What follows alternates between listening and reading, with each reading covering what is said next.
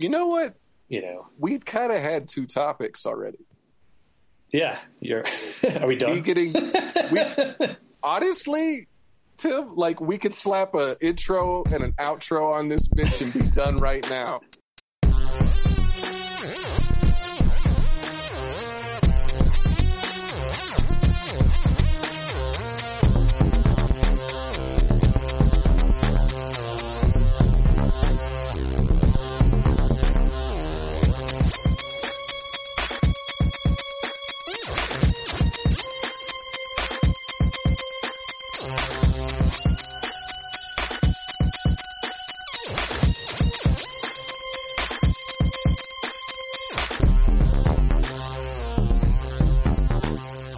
Welcome back, everybody, to another episode of the Motor Mouth Podcast, the podcast where a lot of great ideas go absolutely nowhere.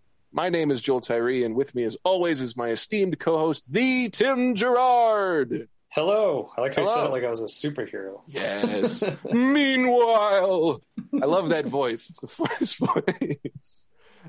2 topics enter, insanity left. Little do you know, listeners, we already recorded. This is just an intro. This is a hot, fresh, hot intro. Tim, what did you bring? Or did you bring already? I would like to talk about the uncertainty in my life at this point in time. Buckle up, listeners. And I brought the fact that my storage unit got broken into and a lot of my things got stolen. So that was fun. This is going to be a shitty episode. It's a great episode. So I'll say this as a prelude to what I want to hear about. But so recently I found out my mom has mice at her house. And oh God! They've pooped on my comic boxes. They haven't gotten into the boxes. So now I'm looking for a storage unit to keep them all in. And this is right around the time where you're having yours broken into. So tell me about that. So I've been playing more and more guitar, so I've been going in and out of there more frequently. Mm-hmm. So last Wednesday I went and I took some of the empty cases that I had for my guitars, and then I took my acoustic and my Epiphone Casino out there, and I took my Ibanez, my orange guitar here. So Friday I go because I'm thinking I'm going to take the Casio and sell it and buy a new guitar. And Smart, fuck keyboards. Yeah. So I went down like right after work, like 4:30, and my key to my lock didn't work. So I walked up to the leasing agent and I was like, my key doesn't work. She came down and she tried it. She's like, okay, that's weird. We'll get it replaced. She called the locksmith. I came home because our storage unit is like walking distance from right here. Like it's attached to our parking lot. So she called and said, hey, we got the lock replaced. So I came down. She gave me the key. She was dealing with some people. I went down, opened it up, and realized that like nothing is where I left it. And my guitars are missing. And my comics are missing. And my the new audio interface that I bought, the 4-jack mics, gone. Fuck. I had 3 instrument mics in there that I got with combos with these ones. Mm-hmm. Those are gone. That little noise machine that you had gotten, remember, for Movie Mumble? Oh, yeah. That was in that case. They took that instrument case that it was in, and then I had a box. How dare they? Yeah. And they had like a small box of like our old electronics, like old phones and stuff. So, yeah. So I guess they cut the lock and replaced it with one identical in style. And if I hadn't gone 2 days later, I don't know how long it would have been before I realized what had happened. Yeah. So I ran up. I told the lady what happened in front of customers, which was great, and then called the cops. Took them for fucking ever to get there, like, because it's the non-emergency number, right? Like, right. So I just decided after, like, I was sitting there just like looking at my storage unit, like not wanting to touch anything. I don't know what to do. Like, eventually I was like, I don't know that they're going to get prints or even going to do prints off of this stuff. I'm trying to see what's actually missing. Mm-hmm. They finally they took the lock as evidence. There might be some, because when I tried to get it on the one that they cut off, the locksmith cut off. I tried really hard to get it because my key wasn't working. I'm like losing my mind. I was like, I don't know if there's anything off that. So, and then I got that police report filed. We have renter's insurance through State Farm, and it's in Tina's name, so she had to send me the credentials. And she, by the way, was on her way to Delta to help her mom unload like their great grandparents' house that they're going to sell. Oh, jeez. So she was like not even an hour on the road. I call her and tell her what's happening before even the cops show up. So I'm by myself until she gets back. And then, so Saturday I filed I did some research on like what stuff would cost to replace. And I looked, because I keep a spreadsheet of all my comics. Nice. I was able to go through and see every single fucking issue that they took. And I researched what it would cost to replace and just put together like a really thorough fucking, like a report. Yeah. Record of rundown. Value. Yeah.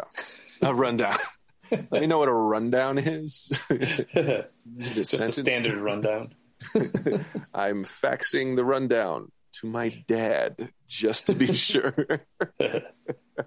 Yeah. So, and I submitted that Saturday. They called me Monday morning asking like when I bought, like the State Farm had called me, and a detective called me on Sunday.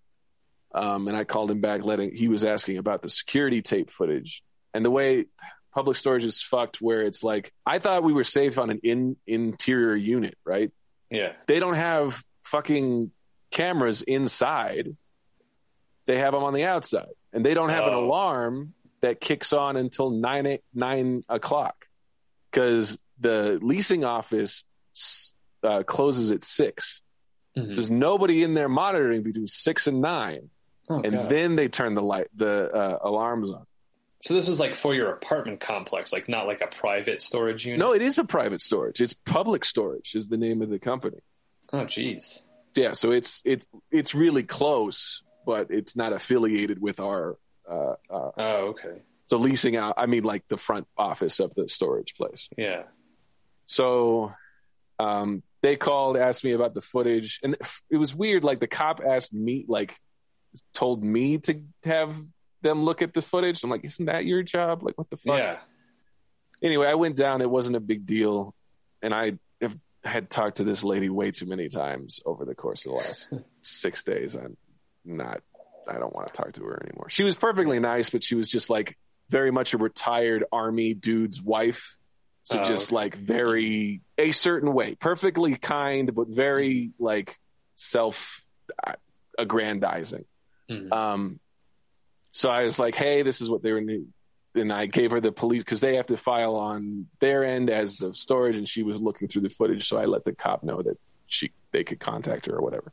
Mm-hmm. So Monday, State Farm called, asked me those clarifying questions. And then later that day, we got the email about the settlement. So it's being processed. It should be here in the next couple of days. But yeah, I wouldn't recommend putting your comics in a storage unit unless it's something inside with a 24/7 security guard and cameras. Right.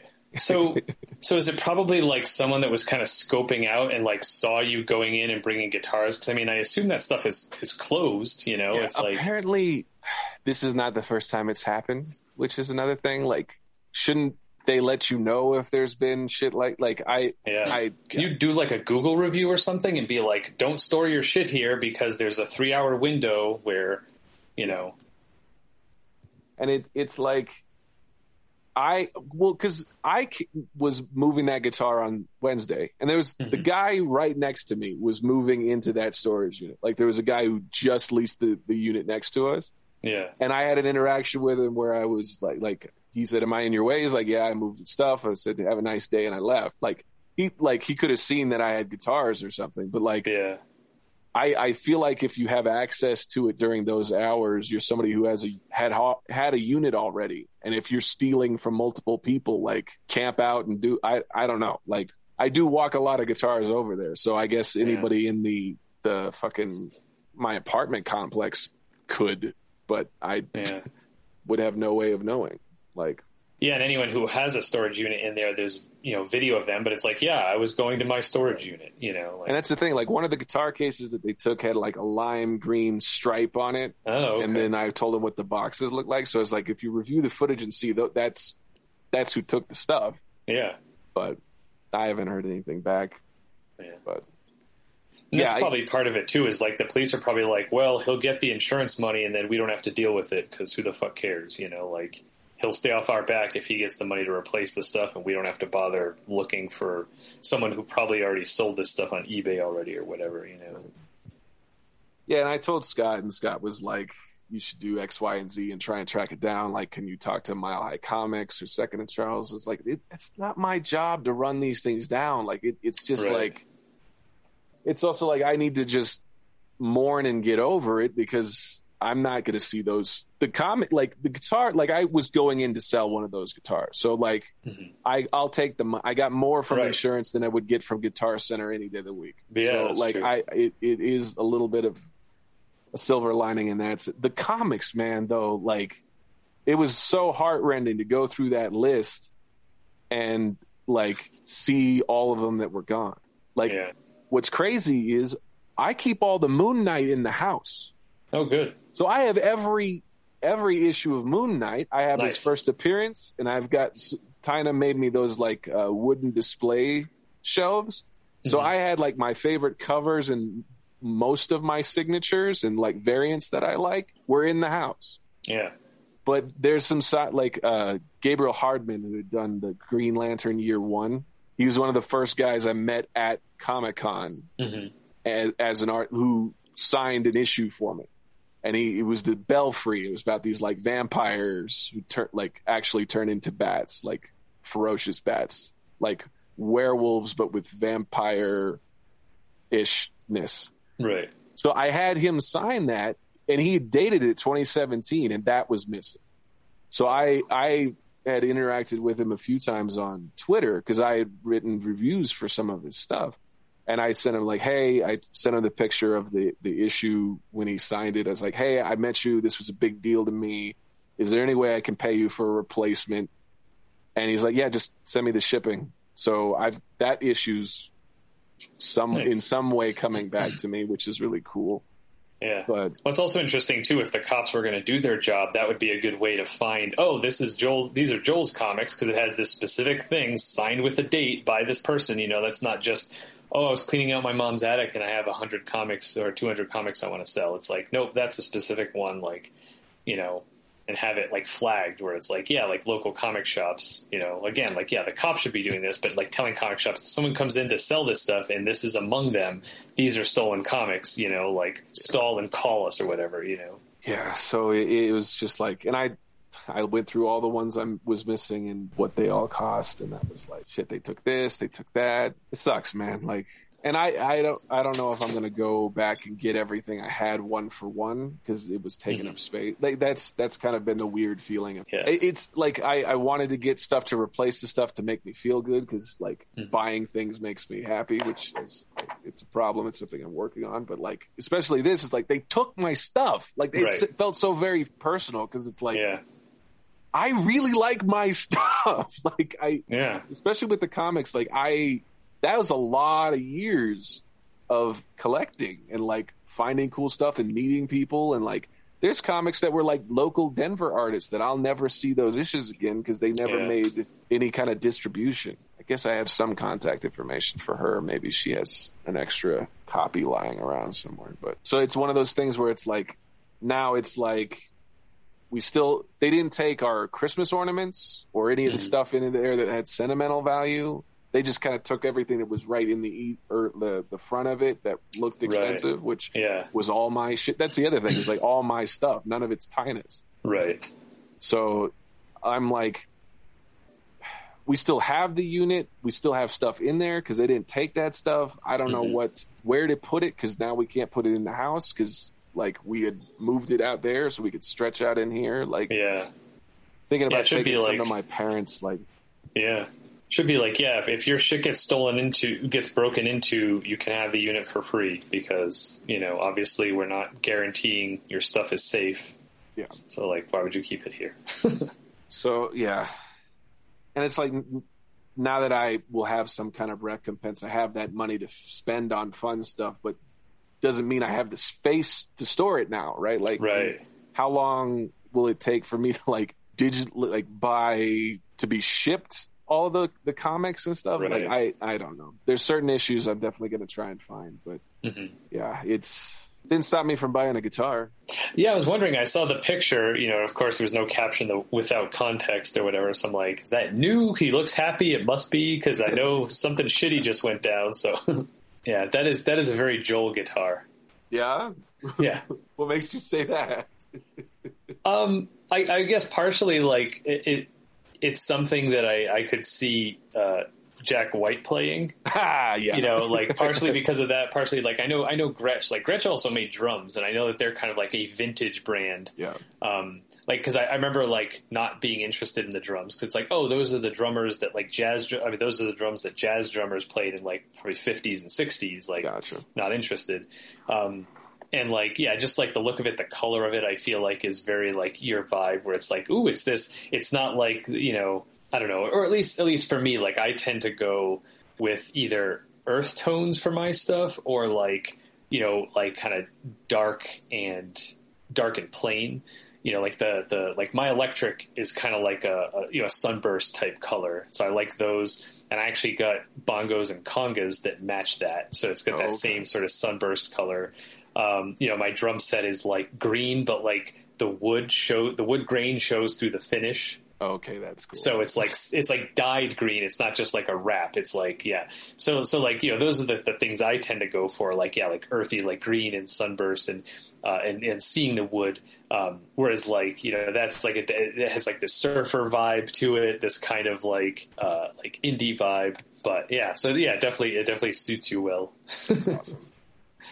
That's definitely the aesthetic I was going for, was like the surfing. Yeah. It's also like sparkly. It's like gold flected, like sparkly, nice. Which I didn't know. Like, it doesn't translate on any of the pictures online. Yeah. So, and I went in because I had my eye on this Guild guitar, which is the one. I took a picture where I'm holding it, and I kind of look like I'm in ZZ Top with it. Oh, yeah. This is big, nasty seafoam green guitar. Mm-hmm. And I was like playing it, and it's like it was twice as much as this one. And I played it because I knew I was getting the settlement. I knew what the money was. I was like, okay, I can just. This was the guitar I was planning on buying when I was going to sell the guitar that got stolen. Mm-hmm. And I was like, I'll go play it because I hadn't really played it. Because before I wasn't looking at it realistically. This time I wanted to go and like actually plug it into something I was familiar with and sound wise. And I debated, I played. I was like, okay, I'll sleep on it. I got home and I played my Epiphone, and I got every sound that I had gotten on that guitar with this one. So it was like, well, if I'm going to get a new one, I want one that's distinct in the sounds I can get, since I've got all these other guitars. So this one has a P90 in the neck, and then it's got a Gretsch designed humbucker in the bridge. And that combination of pick, yeah. So there's gotcha. Okay. Position, got it. Okay. Pickup and the bridge position. Pickup. Got it. Okay. It took me forever to figure that out too. But yeah, because the casino that they stole had P90s, so I'm getting, it's kind of like a tribute to that guitar. I get to have that, but the combination of these two is very like strange. Nobody does that really. And all the reviews I was watching of people playing this one were like, Gretsch is giving this guitar away for $350 to get this build quality and those sounds and the aesthetics. They were like, I also love the strap, dude.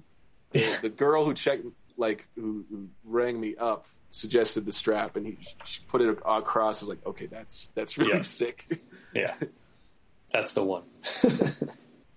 Because it kind of is like surfer, but also like cowboy. Yeah. You could like take it to like the what is it, the tiniest little whorehouse in Georgia or whatever. Play it with the in-house band. But yeah, like, and then I bought that big ass pedal. Did you see that pedal? That thing is crazy. I saw a video of you playing stuff with a bunch of pedals. Yep. Oh damn! It's a jet phaser, so it's like a recreation of a Roland effect from the '60s. Oh, okay. Where it's got a phaser with two different modulations, and then you can also add fuzz. So it's fuzzy and nasty and 70. It sounds like nice.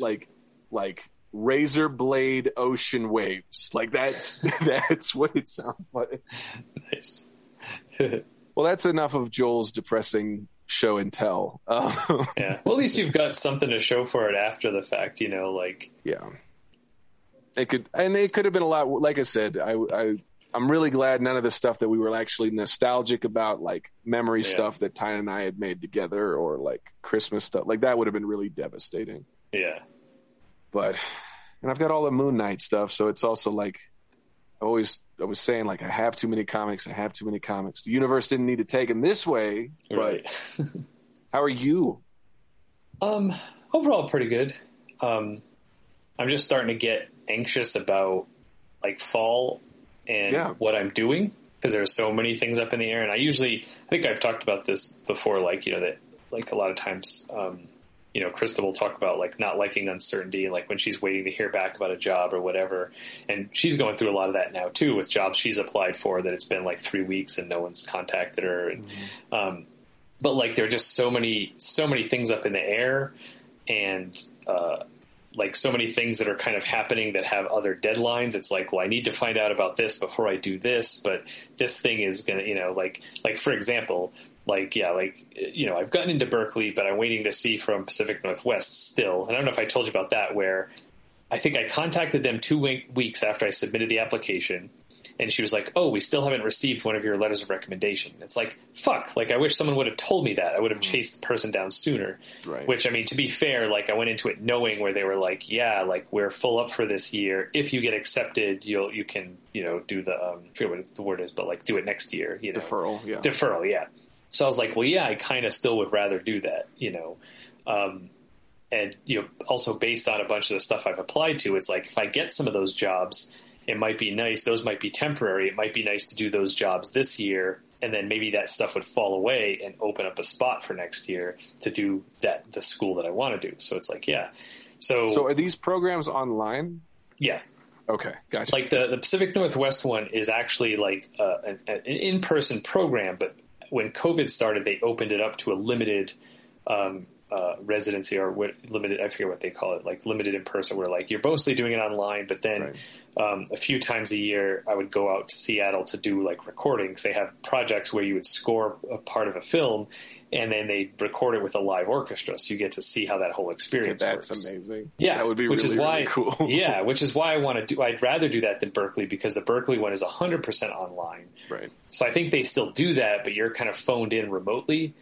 You know, there's no sort of, I mean, maybe if I went in person, like I could go, but, gotcha.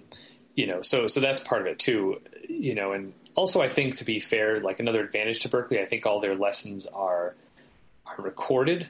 So I think you can also watch them and do the homework whenever you want, which may work out a little easier if I do have all those jobs. Whereas with Pacific Northwest, I think the classes are still live.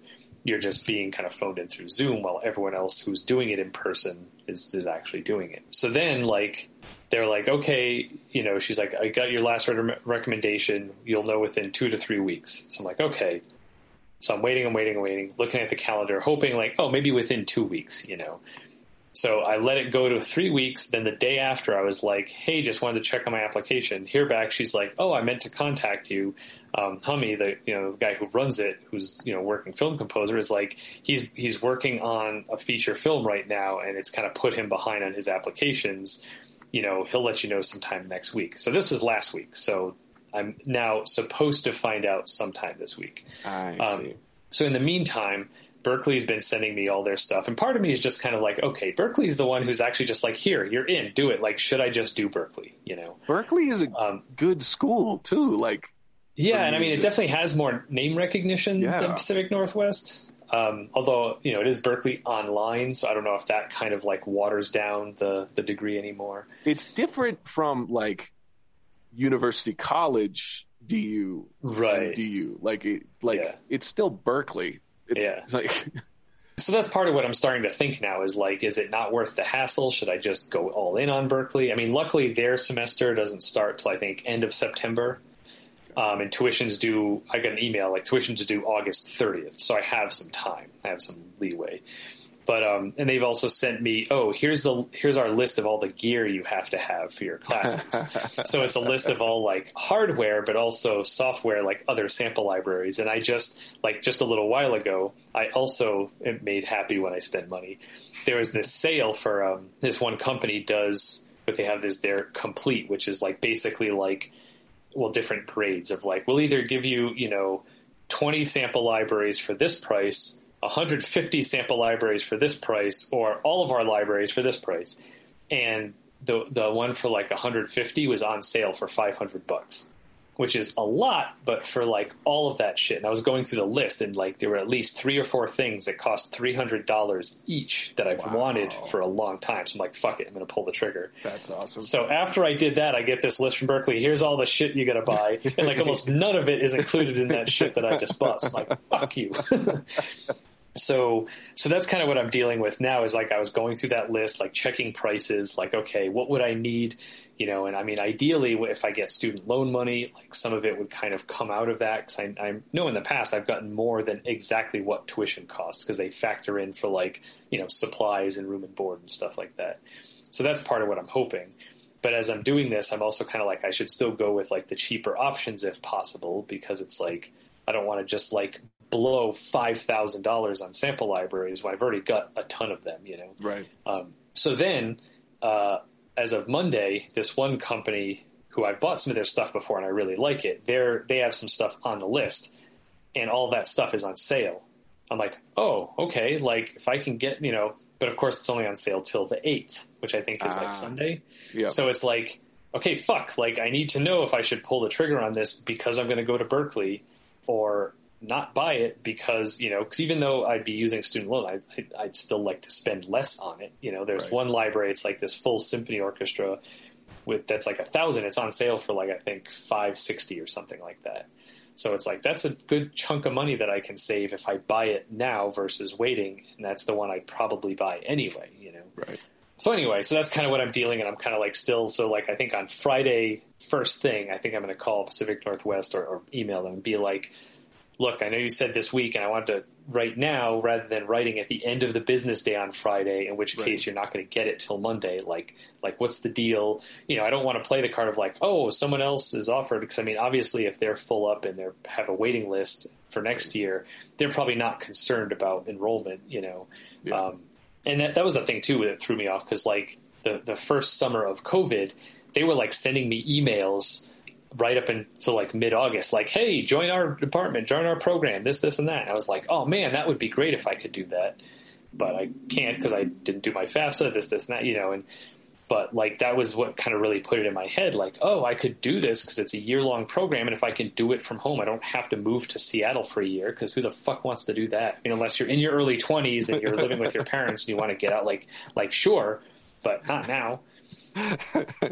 But yeah, so anyway, so it's just kind of like, yeah, so it's definitely one of those things like with school where you kind of like take for granted, but you see how like, okay, yeah, this stuff gets difficult as you get older. Like you can't just, okay, I'm going to go to this school and do this thing for a few years. Peace out. It's like, well, okay, I'm not living in my parents' house where I can just leave, go off to school, rent a place for a year, come back and then figure out what I'm doing there. It's like, it's like, do I live away from Krista for a year? Does she move with me? And neither of us have jobs while we're there. Like, what do we do after that? Because we're going to lose this apartment if we both, like, what the fuck, Like, right. So that's kind of what I've been like dealing with. Plus, there are those two jobs at DU I applied for that I still haven't heard boo about. And it's like, it's like what? So what am I doing in the fall? Like, what's happening? Give me some sort of clue. Oh, and then that's the other thing with Berkeley is I was like, yeah, like part of this still depends on what I get for student loans. And I had seen, I think on the FAFSA website that it's actually the school that will like tell you what you're awarded. I don't know if it's because they get to assess, like, this is what the program costs in terms of tuition, room and board, and supplies. So yeah, you've been approved for up to this much of student loans. Like, I need to know I'm going to get that before I do this, because I can't pay $35,000 out of pocket. Like, who the fuck can, like, so it's like all of this waiting around and, I don't know if they could pay me to go back to school at this point. Like, the thought of having to take out more student loans makes me want to shoot myself. Like, yeah, no, I get that. I think part of it for me is, number one, it's a 1-year program. That's so fair. It's not like a 2-year master's or 4. It's like in and out a year. Number two, like, I just really want to do it. I want to be back in school doing this program. Number three, like, the amount of student loans I have and the way I've been able to kind of earn money is kind of like, I've kind of put myself between this rock and a hard place where it's like, I have to be, if I ever want to pay back my student loans, I have to be like ridiculously successful as a film composer. Like there's no way getting a shit job just to work 40 hours a week and pay my bills is going to pay off my student loans at this point. It's like I'm kind of, it's like all or nothing at this point, so it's like, and that was the thing. Even when I had the DU mail job, which was decent for a shit job, right, I still did the income-based repayment. They're like, oh, okay, you're only making that much? Okay, you only have to pay us $100 a month, which is like a drop in the bucket, So it's like... That's me too. Yeah. So there's no way that I'm actually going to pay this off before I die, unless it's just like, oh, okay, I've got a job working, scoring films, or not necessarily at Hollywood, but enough where it's like, yeah, okay, you're going to score this film. We're going to give you like $20,000 this month to score this film, and then next month you're going to have another film, and I mean, there's hustle involved. It's not like you just sit back and wait people to hand you stuff, but like, there's no way I'm paying the student loan off $100 a month at a time, So it's like, if I kind of give up now and just do something else and just be like, oh, I'll do this instead, I'll give up on the film scoring thing, it's just never going to happen. So it's like, I might as well pile some more on top of that to actually get me the chance to be able to be like, oh, okay, now I have, this film scoring job where I'm doing this. And,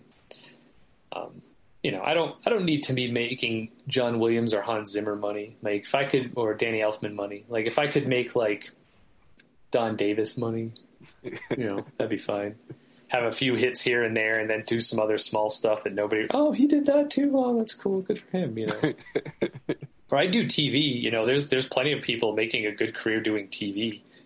I was actually I was rewatching The Orville, and I was thinking about like how dope that score is. Yeah. Like the title music is just crazy, and like Star Trek-esque, but not quite. It has its own like personality to it, which made me think of you as like that. Tim can nail that shit because he can, Yeah, well, and that's the great thing about that show. Yeah, so much of it is not parody. Like, I thought it was just going to be making fun of Star Trek the whole time, but like, no, it's Star Trek, but just with some more humor, So it's like, yeah, I would love to do something like that. Like, I've realized that. Like, I don't know that I would want to score a comedy. Like, I think that would be like way too hard without going like full, like quirky. Right. It's like, I feel like there'd be like some Foley items in your orchestra if you had to score that shit like that. Yeah. And then, but yeah, and that's the thing is I feel like even if I did that, they'd be like, no, that's not what we do now. then what do I do? Like, it's the only way I could think to do it is to score it as if it was serious. And that's part of the joke, that it's ironic, so like really kind of turn the dialogue off and be like, I'm just going to watch this scene as if it's a drama and score it that way. And let them tell the jokes that are going to be funny and not worry about how to make the music funny. Either that or just use Seinfeld slap bass the whole time. That's always funny. Every so often they have to cut over to, is it Jason Segel, slap at the bass? Yeah. Well, I think it was Paul Rudd who was saying slap at the bass, yeah. Well, it's also like, I don't know if have you ever seen Forgetting Sarah Marshall? I think I saw one. It's been a long, long time since I've seen it. I definitely saw... what is it? Get Him to the Greek, which is the sequel. Oh, Well, like in Forgetting Sarah Marshall, Jason Segel is like a composer, and he scores the show that Sarah Marshall stars in. And there's a part after they break up where he's all pissed off, and like he's supposed to record a scene that she's in, And he's like all pissed off, and like the recording engineer's like, "Come on, man, we got to lay this down." He's like, "All right, how about this?" And he starts playing some Seinfeld slap bass. He's like, "How about that? You like that? Is that work?" And he's like, "How about something like getting your penis cut off is a bad thing?" Because that's what they were investigating. It was like a CSI type show, and someone had his dick cut off. And he's like, "Was it you, Billy Baldwin? Was it you?" And he like cuts through the screen with the music stand. That's awesome. Yeah, I need to see that.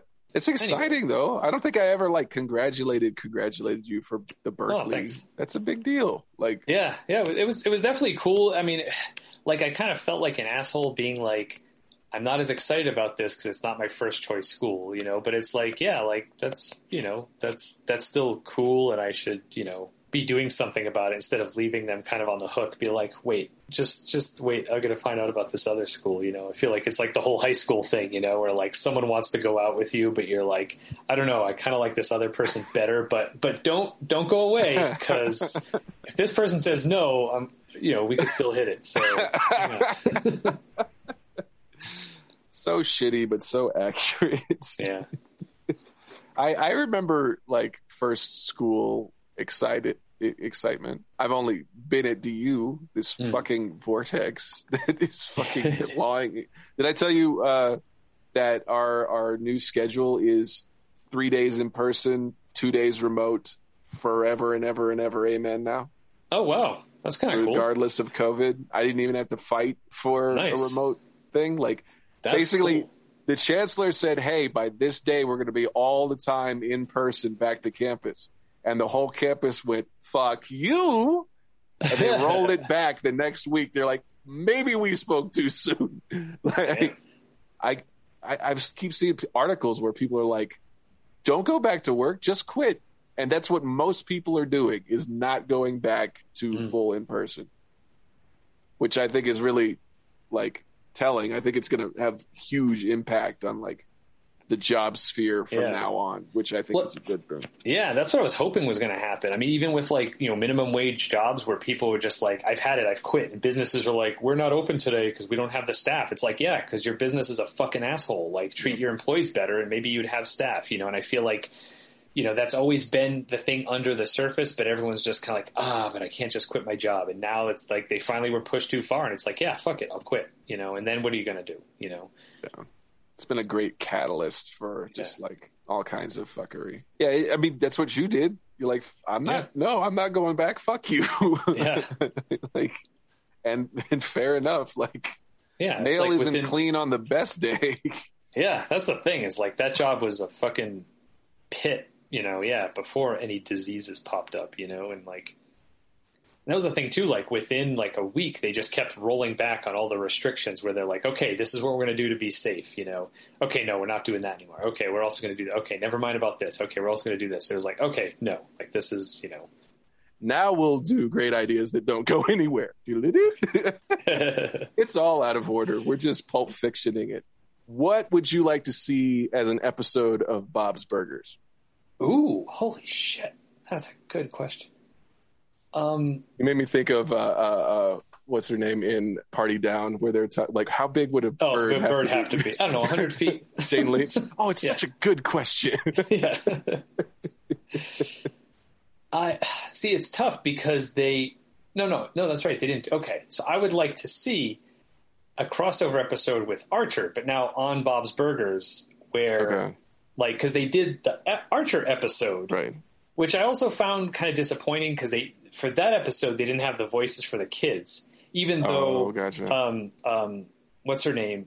Well, the two people who do the voice for Jean and Louise came in at the end of that season and were playing like other characters. So they did voice characters on Archer, but they weren't there. Like the kids just didn't talk that whole episode. Plus, like, I feel like they didn't really take advantage of, what's his name? The one who does Linda's voice. Like, he was there and he spoke. John Benjamin? No, there's a lot of Johns in the show. Yeah. There's Dan Mintz and somebody else. Eugene something. Merman. Christine Shaw, is that her name? Kirsten Shaw. Plays Louise. And I can't remember. I think it's John something, the one who does Linda's voice. No, I gotta look at it. But anyway, so I would like to see a Bob's Burgers episode where he has to do like Archer, and there's like, you know, the cast of Archer are doing voices in a Bob's Burgers episode. Like they're doing some mission where they're in the town and they've got to eat, so they've got to go to Bob's Burgers. And like, you know, you have, so again, you know, John Benjamin has to do both voices. He has to do Bob's voice and Archer's voice, and seeing the distinction back to back.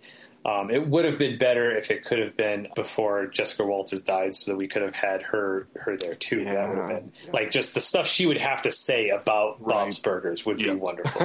and having, you know, fucking Cheryl Carroll, just a fucking drunk mess, you know, just like, you know, and then I feel like her and Louise would really connect, you know, so seeing the two of them kind of interacting. Oh my God. She'd say something and Louise is like, I want to be you when I grow up. How do you get to be this? Also, I feel like maybe Pam and Gene would hit it off, and Cyril and Tina would hit it off. Pam is Gene's type. Yeah. Oh, damn. So, like, yeah, I think Gene would have a thing for Pam. And I kind of want, like, Sergeant Bosco, like, for some reason, oh, yeah, because doesn't he he does a voice, I think, on, like, one of the FBI agents, I think, on Archer. Oh, shit, does he? That's fun. Yeah. That's great. So, yeah, that's what I would want to see. I'd want to see Archer characters done in like drawn in the Bob's Burgers style, like the way when they did the Bob's Burgers, it was still drawn in the Archer style. I have a lot of these, so I might just rattle off a few. The first one is like, do you remember the fan made animation? Yes, episode? That's what I was thinking of that. Yeah, as I was saying this, I was like, but that's already done. So I like it in practice. I mean, in theory, in practice, it's hard to look at.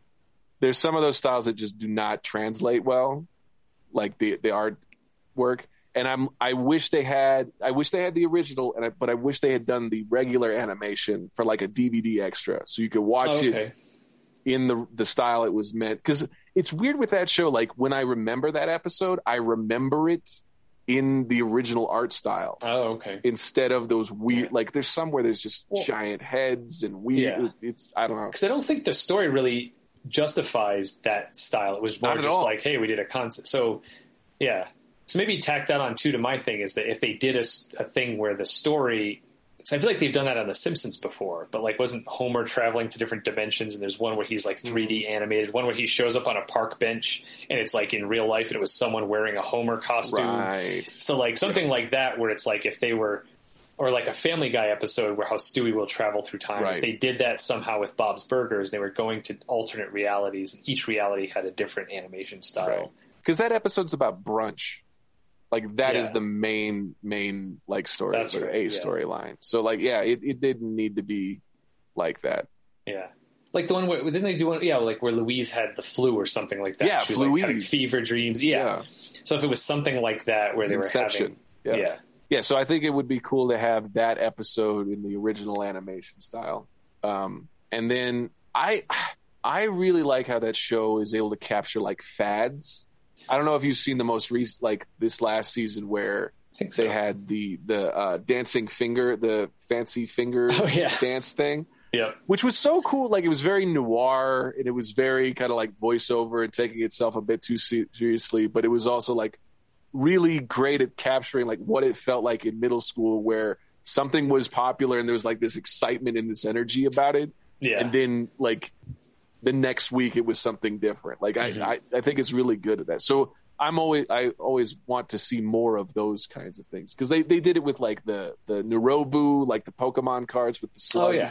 Mm-hmm. And then they did I want Gaga Ball to come back. We just recently rewatched that. Oh yeah. Yo Gabba Tambien or whatever it is. I want there to be like Gaga Ball now has a league and like they have to put together a team to beat a rival school, and it's like Ocean's 11 where they have to like recruit and they have to get Gene to play, who hasn't played since the tournament where he won and he beat everybody, and then him and Rudy have like this history about it, like for some like I don't know, like I think that would be really fun. I like it when the kids are good at something because they seem very middling, but they end up being good at like these weird, obscure things. Yeah. Like Gene with the table setting, And Tina's actually pretty good at debate. They go to Kingston Island and they do, like, I really love the debate team. And then the go-karting, like, Tina's really good at that. And then Louise works her way up to being good at it. Like, I really like those. So I'd like to see some more, like, Louise has this secret skill thing where it's like, it's something that she doesn't want to share because she thinks it's lame and doesn't want people to think that she thinks something is cool, like her whole deal. Yeah. But, like, ends up being really cool. I think it'd be cool to see a sequel to the one where they had the Meat Man and they made the stop motion animation thing. To have that happen again, and it's like, oh yeah, let's make a sequel. And then what if they put it on YouTube and it gets discovered and like somebody the documentary film movie guy and then the truck guy Randy comes up and he's like, oh, I want to fund like a live action remake of like, and then like it would be him doing directing again and him and Louise fighting again like they did on was it Meat Man where he came and helped them film? No, they were doing it with the camera. They were filming the commercial when Randy came and helped them shoot the Super Bowl commercial. Like then it would recapture that time. Sorry, that just made me think of that. Yeah. Meat Man well, because they've done like the Hawk and Chick episodes where they've had two in that series and getting to hang out with those characters again. I want to see more about Marshmallow too. Like I love that she's mysterious, but I also kind of want like a Marshmallow origin story. Like, why do they call you Marshmallow? Because if there's a sweet potato pie, I'm on top of it. I knew it. I also want to see like have it collide with the first time she meets Bob, and we get to see the first time he says, "Oh, hey, Marshmallow." Yep. Well, because that's the first season. That's when the Shish Kebab, where he's doing the cab for her 13th birthday. Yeah. Pulling down the pants of the night. Oh, stupid beaded. Oh, that's actually nice. The first guy he picks up just pukes all over the back of this. I miss my mustache. Miss it. We could see it. You can see it. You can see it from space. Actually, speaking of Bob's Burgers, I have a question. Yeah. So I saw a thing on Facebook where it was a posting where it was like, oh, who's your favorite bisexual television character? And Bob was on the list. Yeah. Like, when does he come out as bi? I don't remember that. He doesn't really come out. You kind of slowly realize. Is it the Thanksgiving one where that guy who's buying the turkey and he's like, there's the Thanksgiving one. And there's a couple other instances. Like with Gyro, there's a little bit of sexual tension. Oh, okay. I'm trying to think because not Tom Tucker, the guy who is at did the morning show, Chuck and Pam, Chuck. Oh, he and the one producer were like, the producer was trying to get into his pants, but I can't remember. I know there's other ones, but I can't remember where. Oh, I also want remember when he met all those like chefs, like big like sous chefs from other places. All the young people, and they would party and hang out and cook food all. Yeah, I kind of want him to go back into that, like get to hang out with them again, or like we discover that they've been meeting like every month or something. Like he still has that kind of the interactions with them. And I also love a Skip Marooch Kumail guest appearance. Those are always fun. Yeah. I'm on an all-terrain vehicle. Apparently water is not one of the terrains. And I mean, we don't know about Linda's best friend. We've never seen them. We've never seen the principal. Like there's all these characters that we've never seen Jimmy Jr.'s mom. Like there's all these characters that are kind of like kept secret that we still haven't seen, which would be fun to discover one of them or all of them. It'd be fun to introduce them, but not know who they are till the end of the episode. Oh, yeah. Like if this woman comes into Bob's Burgers and they're interacting with her through the whole episode, and then finally, like, Jimmy comes in at the end, like, oh, hey, honey, blah, blah, and it's just like, oh, man, that was Jimmy Jr. I mean, that was, Jimmy's wife the whole time. Yeah, like something like that would be really fun. Right.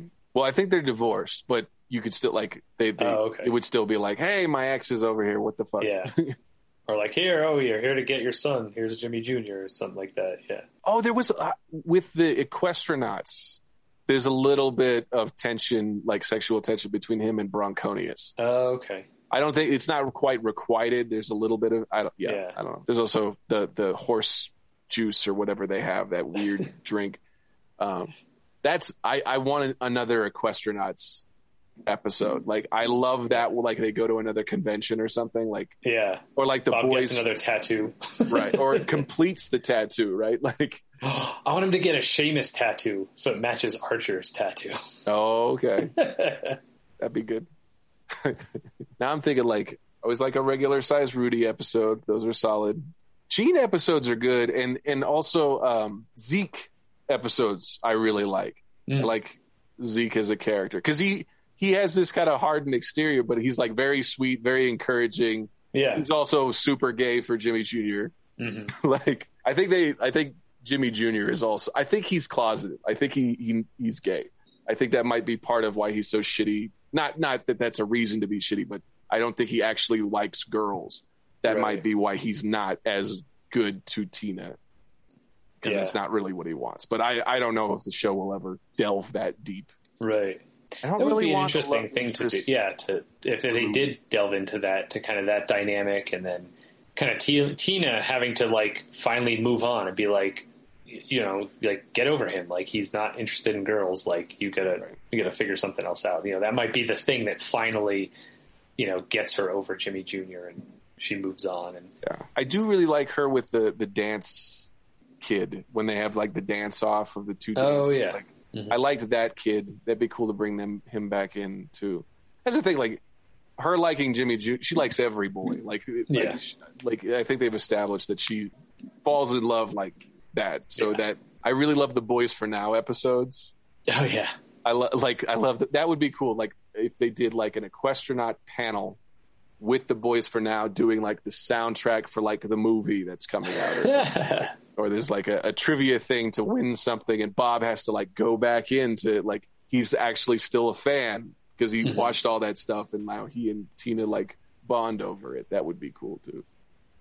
But another cake episode would be good. The patty cake thing. Oh yes, I love the yes, absolutely. Cake comes back. Oh, Bob would be so excited. And I like a throwback Bob episodes where, like, with the Zenipede laser light show, like, there's all these, like, secret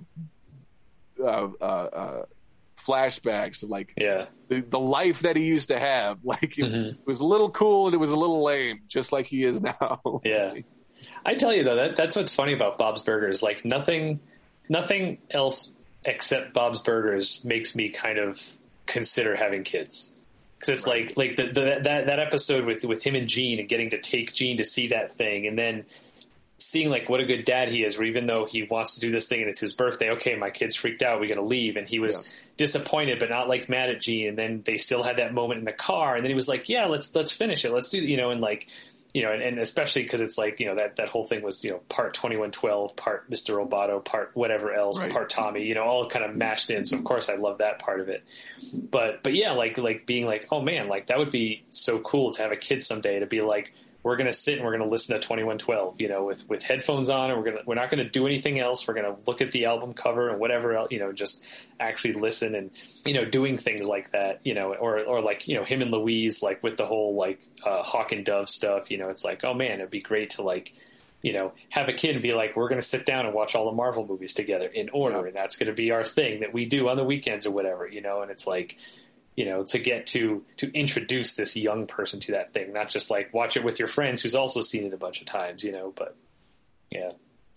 Tyler and I were watching something that was online, like something that I really am like want to be a dad to get is to have the kids, like, to hear from the other room, them discover the thing, like their thing when they discover it, and how excited they'll be about it. It might be not be something we understand at all, but they'll just be so excited, like running out of breath to tell you everything about it, and like how it's now part of their like character, like it's become part of them. Like that's something that would be one of the strongest arguments for it. Like that moment, like to see them discover something that changes their whole world and makes them super excited to be a part of something like that. that's really exciting. Although it is also always also my biggest fear that if I ever did have a kid, they'd be into sports. And it's like, fuck, now I have to find some way to connect with my kid on sports. You just got to call Uncle Joel and Uncle Zeke. We'll come over. Yeah, we'll be like, go hang out with them. leave this house. They'll listen to you, you know. Well, that's the thing I always wonder, you know, because like there's the stereotype of like, you know, the families where, you know, the dad is the man's man and then the kid wants to get into the arts, you know, and it's like, no, you don't want to do the arts. You're going to do, you know, I'm like, I feel like it would be the opposite. It's like, you know, it's like we have this artsy household and, you know, and it's like music and cats and movies. And I feel like we'd have a kid be like, oh, yeah, I want a dog for a pet. And I also want to go play football. It's like, get out. I think it's becoming much more like not one or the other. Because my parents were always very much like, we played music in high school and like we like arts. Like they were very much like, I think our parents' generations are different too. So like the way it was approached to my parents were just very much like, yeah, do what you want. You want to go to play the saxophone? We'll go see you there. You want to go play lacrosse? We'll go to see you there. We'll drive you to all the, like they were very much the my childhood sucked. So do what you would like. As long as you don't make waves that like hurt anybody, you're going to be fine. Right. Yeah. Like, well, yeah. I mean, that was the great thing. Like my parents were always supportive about music. And, you know, so it wasn't an issue of that. I mean, I think to them, like, you know, my dad was a drummer, so that's kind of the gateway into it. Yeah. And, you know, my mom liked music and was also like just, you know, supportive of us. I feel like maybe if I had wanted to do sports, she probably would have been okay with that. I mean, aside from the fact of like, oh, you could get hurt, you know, maybe, but there was really no pushback on any of that stuff, you know. But like, I don't know if there would have been pushback with other things, but it was also, but it's also like, you know, growing up being like, oh, it's so cool that I got to do the thing I wanted to do, which is music, you know, and I guess you kind of assume, oh, my kid will maybe take on that personality trait and also want to do music. But it's like, no, like kids hit a point where they rebel against their parents. They don't want to do the things you want them to do. And it's like, oh, fuck, you know, like, right. You know, and that's the other thing too. I also realized like, you know, if we had kids, it's like, okay, we're not going to get them started playing piano at 3 because, you know, it's like, that's not the thing. Yeah. Like, yeah, I think it's also like sports is a difficult thing where I know there's a lot of dads who like force sports on their kids because of their excitement. I mean, there's a range. Like they could be like living the unrequited sports career that they thought they always had through the like living vicariously through enforcing a kid, or like, hey, we just watch this on Sundays. I get really mad. It's not fun. Like, yeah. Like I enjoyed watching football with my dad on Sundays because we got pizza. Like, and we could sit in front of the TV for most of a Sunday and there was no chores to be done. It was just like pizza, football. I could do that. So, but like, as I got older, it was like, I want to watch wrestling because they know it's going to happen and they're doing it to either piss me off deliberately or to make me happy deliberately. Right. It's not sports where you toss a fucking coin and like, it could be either way, but we fluctuated wildly from our origin point of Bob's Burgers, but well, that's right. Oh, that's where we started. Okay. Well, that's the thing. Like there's not an episode of Bob's Burgers I don't want to see. I just want them to continue to make like, it's been so good, so consistently. And so like every season they do something I wouldn't have expected. Yeah. And I love their holiday episodes. I just want like more and more of those. Absolutely. Like I feel like, you know, especially like, you know, this past December, like when I did the whole, okay, I'm going to watch a Christmas movie every day or whatever, like Bob's Burgers, like the Christmas episodes were like right up there with that, you know, in terms of like getting in the spirit and just like, you know, cause you know, there's something to be said for like, I mean, and a lot of those movies are sort of family oriented, but like, you know, just the way that Bob's portrays itself as such like the typical regular family, you know, and how they have to deal with things. And it's not, you know, it's not this film version where there's sort of conflict and it kind of, you know, gets resolved. And, you know, I mean, that happens with Bob's Burgers too, but it's always done in so much more of like a realistic sort of way. And it's like, And it's more small stakes too. Like I feel like even though like Dawn of the Peck is this huge thing that takes over Wonder Wharf, like all of those turkeys and the birds, the pigeons and stuff. But like it always seems like there's a small enough scale and small enough stakes that it's fun. Even though there's drama or those kinds of things, it's still fun. I think it's kind of a lost art, the kind of sitcom Thanksgiving episode. Yeah. Right? Because like Friends churned those out. Like those are some really iconic moments through the years, our Thanksgiving episodes of Friends. Like, I don't know that I really could think of another show. Like, I know Brooklyn Nine-Nine has really fun, or they had really fun Halloween episodes before they got the heist ones. Yeah. Bought. Like, so those were really fun. But like, in terms of another Thanksgiving, like a show that I go back for those episodes specifically, I don't know that there's another one other than Friends or Bob's. Like, yeah, much more Bob's. And that's the thing. Like every season, there's one where it's like, man, they really nailed this very specific like family eccentric. I mean, like Linda is. I swear to God, they've bugged our apartment or my house. Like but that's the thing. It's like close enough. It's like copy my work, but change it so it doesn't look the same. Like it's the same kind of thought process with different words and weird combinations of phrases. And like they're like, when they're doing the escape room and they're trying to figure out math and Linda just says 3. Why'd you say 3? I don't know math. 3 means what? Like, it's just a silly like momism. I don't like they've cracked that code. I don't know how they did it. It's just it's so perfect. Well, and I feel like that also relates to the whole like remembering the anniversary. It's 9/3 because 9 is divisible by 3. And it's like okay, like like that's great that works, but that idea is not what will tell you. Oh, this is the date of our anniversary. The whole like Linda being like, when Bob forgets her anniversary, she's 9/3 because 9 is divisible by 3. Like I don't know if it was a callback to that, but it's that same idea that like, I have this quirky way that I remember it, but it's not a be all end all for like, this is the answer to all this stuff. And I feel like that's definitely a lot of a part of her personality that like, this is the way my brain works, but this this makes sense for everybody. It's like, nope, that's just the way you think of it. I really like Gene's friend that he goes to the sleepover with, and they have like the wizard and the witch or whatever, like the hopscotch game that they're playing. That's dumb. Like I really love that episode because that's the one where Tammy asks I can't remember the friend's name, to Hugo. No, it's not Hugo. Hugo is that's the debate team guy. Oh, no, you're right. Yeah. Who am I thinking? Henry? Henry is that. This is not helping. Anyway, that kid, Tammy asked him to ice dance with him. Or like roller rink that's right. Okay. dance with her.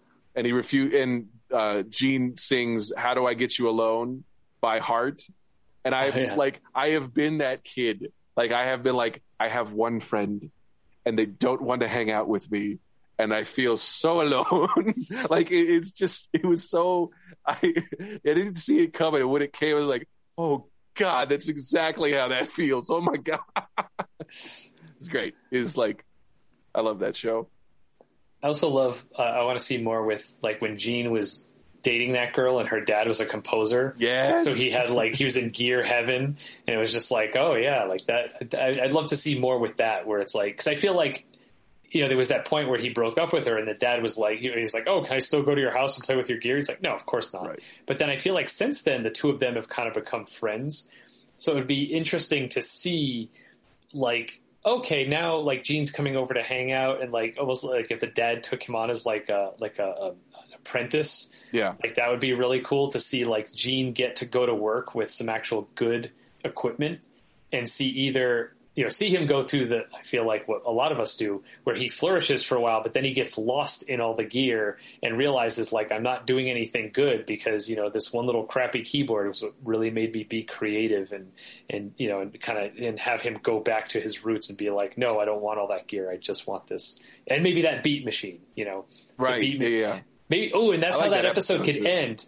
That the dad, like after Gene kind of like gets overwhelmed by all the gear and goes back, and he, somehow that beat machine comes up, and the dad buys Gene that beat machine. He's like, here, this was one other piece of equipment that you really had a connection to, not just like a ton of keyboards, so that Gene gets that one little extra thing to kind of play around with. So now he's got his keyboard and the beat machine, and That's awesome. I like that a lot. That's the winner. Well, that's about enough of that. Here's Tim with the final word. Flashback. We'll see you next time.